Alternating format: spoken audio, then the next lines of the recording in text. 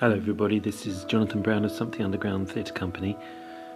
So this is podcast number 7. We've had a bit of a gap since I think January 2018, so we're now almost a year and a half, just over a year and a half later now.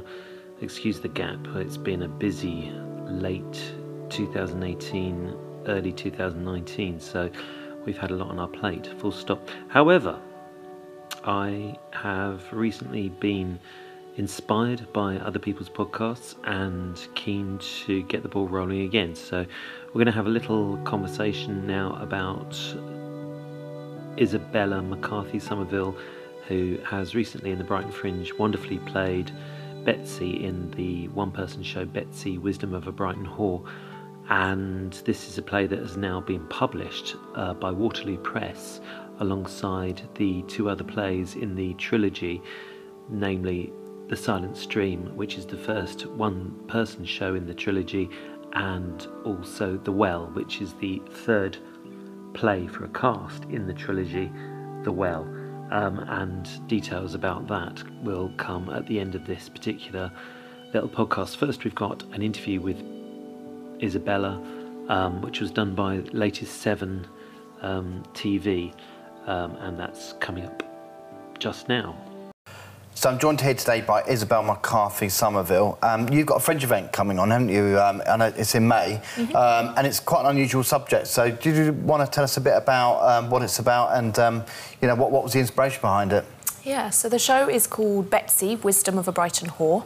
It's been written by Jonathan Brown of Something Underground Theatre Company. Yeah.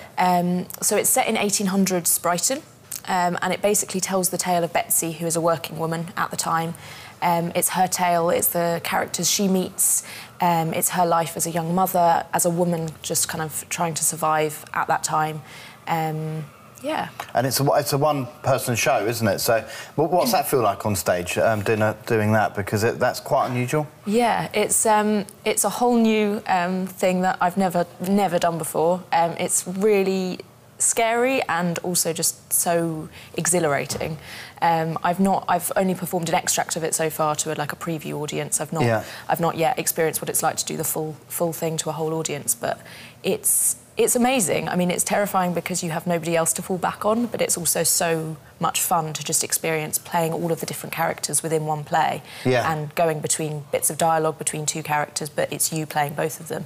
It's a whole new kind of set of skills I'm having to learn. Yeah, I went to read something recently about Edith Piaf, and it was the singer, and that was a one-person show. Yeah. Obviously, it was the same character, but he had to change.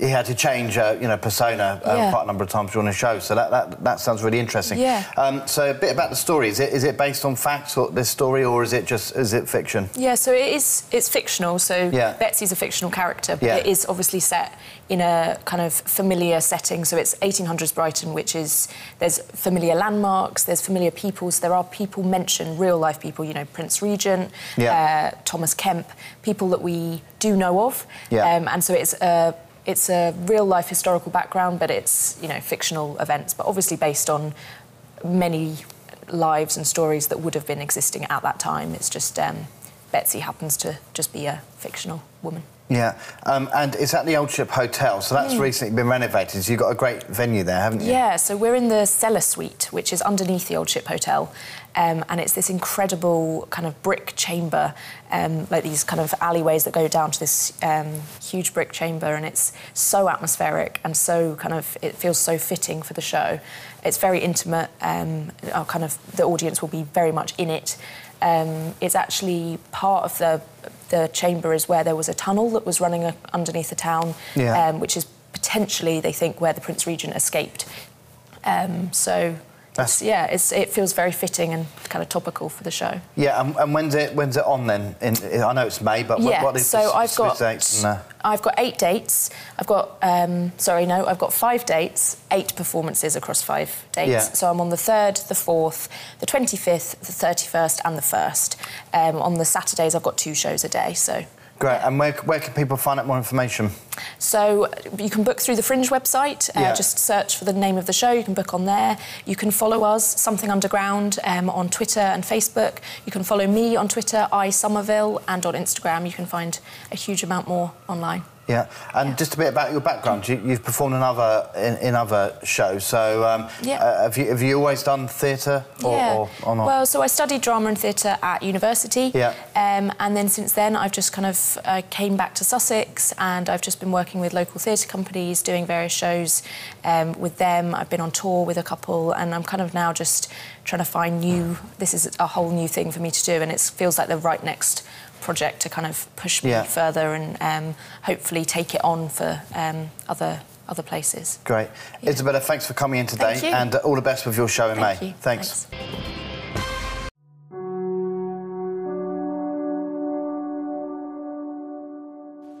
Well, thanks for listening. That was the end of that particular little interview with Isabella McCarthy-Somerville with Latest 7 TV.